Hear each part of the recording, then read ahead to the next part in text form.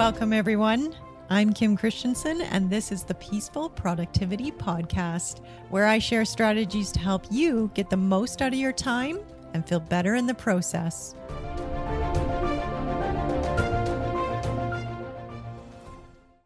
Hi, everyone. Welcome to the podcast. I'm your host, Kim Christensen. If this is your first time, welcome. Appreciate your coming and joining us today. And if you're returning, welcome back. So thrilled to have you here. Today, I want to talk to you about what I believe to be the most underrated tool that I have found in creating peaceful productivity. And that tool is self-compassion. I think for myself, the practice of self-compassion has been one of the most powerful tools in improving my mental health. It allows me to cope with discomfort and painful emotion. It allows me to create more motivation, and it has improved my self-confidence. In short, it's the single biggest contributor that I have found in creating peaceful productivity.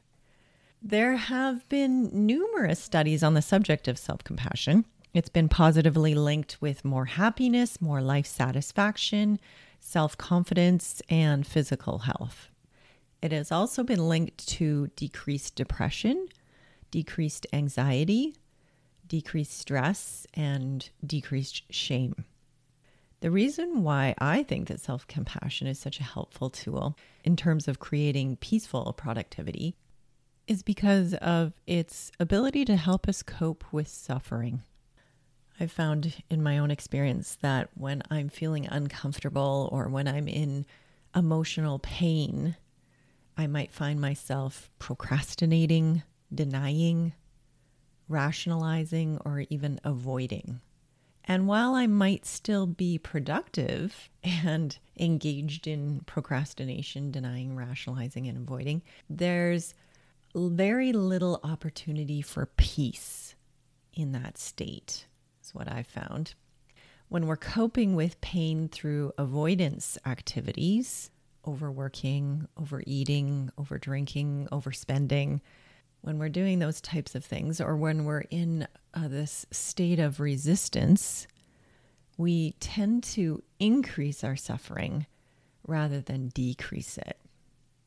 So self-compassion is a gorgeous way to cope with the suffering and hold the pain with love, thereby increasing the positive emotions of love and caring and reducing the negative experiences of stress, obligation, resentment, and pressure.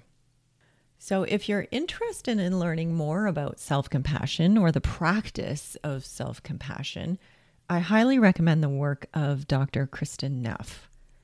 I'm a huge fan of her work, and I've noticed that for myself, the more I practice self-compassion, the more I'm able to access peace. And the more I'm able to access peace, the more productive that I become. So it's this beautiful self-perpetuating cycle that's sparked by self-compassion. Dr. Neff is the Associate Professor of Human Development and Culture at the University of Texas at Austin, and she is a pioneer in the field of self-compassion research. For more on her research, as well as some helpful practices that I've used in developing self-compassion, you can find her website at selfcompassion.org. And I'll put that website in the show notes as well. Dr. Neff and her colleague, Dr. Christopher Germer, have also developed a program titled Mindful Self-Compassion and have published the Mindful Self-Compassion Workbook in 2018. And I have also found this to be a very valuable resource. I think the idea of self-compassion as a motivational tool runs counter to some of the more traditional perceptions of self-compassion. My clients and colleagues will often credit self-judgment with getting things done.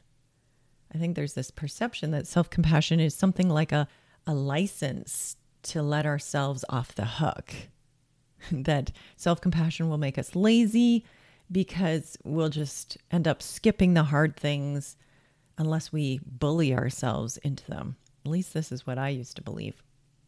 We think that we need to be really hard on ourselves in order to get things done, to achieve goals, and to avoid making mistakes and hurting other people. What I love about Dr. Neff's research is that she's found the opposite to be true. She's found that self-compassionate people are more motivated to engage in healthier behaviors like exercise, eating well, drinking less, and going to the doctor more regularly.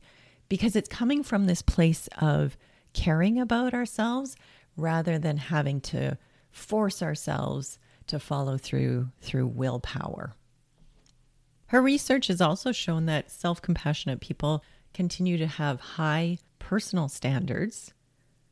They continue to pursue goals.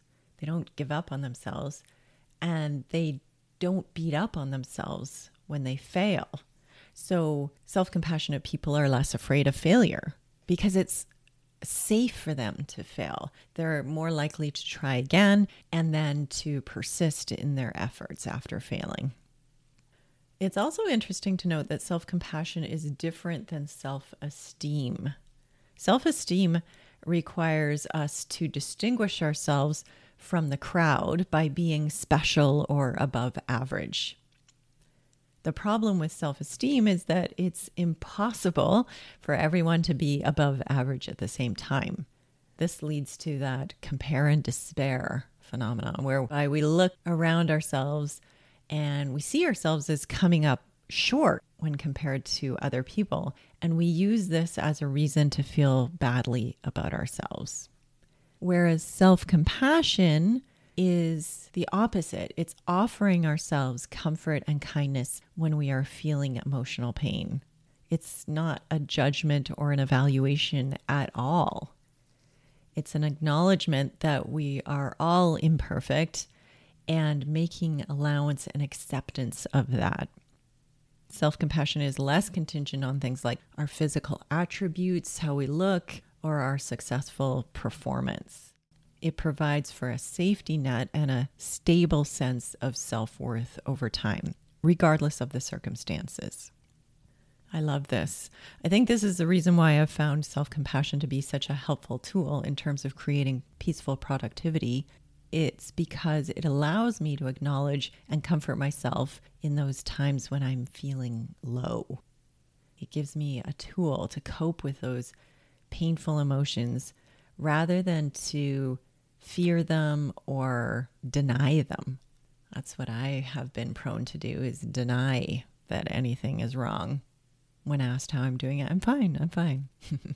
This is probably why I might have been disinclined to take risks in the past, because avoiding risks were a way to avoid what could be perceived as painful or uncomfortable experiences like failure.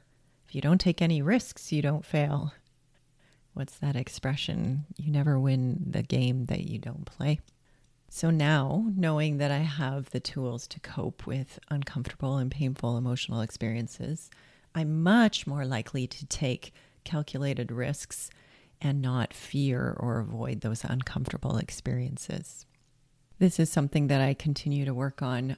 I almost see it like brushing my teeth. It's just something that I do for the maintenance of my health on a daily basis. The great news is that self-compassion can be learned. According to Dr. Neff, she has done multiple studies in this area, and she's found that people who have engaged in her teachings have increased their levels of self-compassion by an average of 43%. So that's encouraging, especially if you're in this boat where you feel like you're very compassionate towards other people and less compassionate towards yourself. It is a skill that you can develop over time. If you're interested in a self-compassion practice, I can share with you one that I have been practicing, in addition to all of the ones that you can find on Dr. Neff's website. This is a simple strategy that I can offer that can be useful right away. You can take it and apply it today. when you're experiencing a difficult emotion, the idea is to think about a friend or a loved one who might have gone through a similar experience. Keeping this person in mind, this friend or loved one, think about when they were experiencing that and you were interacting with them. Think about how you might have responded to them in their time of need. What you might have said, what you might have done, some of the gestures and body language and posture that you might have adopted in that situation. And with that compassionate response in mind, turning that same light onto yourself. When you're thinking about your response to someone else and then turning that on yourself, it gives your brain a really helpful way to remember what it felt like to be in that compassionate space. It might feel kind of clunky at first, particularly if you're someone who might be really hard on yourself. So keeping that loved one in your mind's eye can be really, really helpful.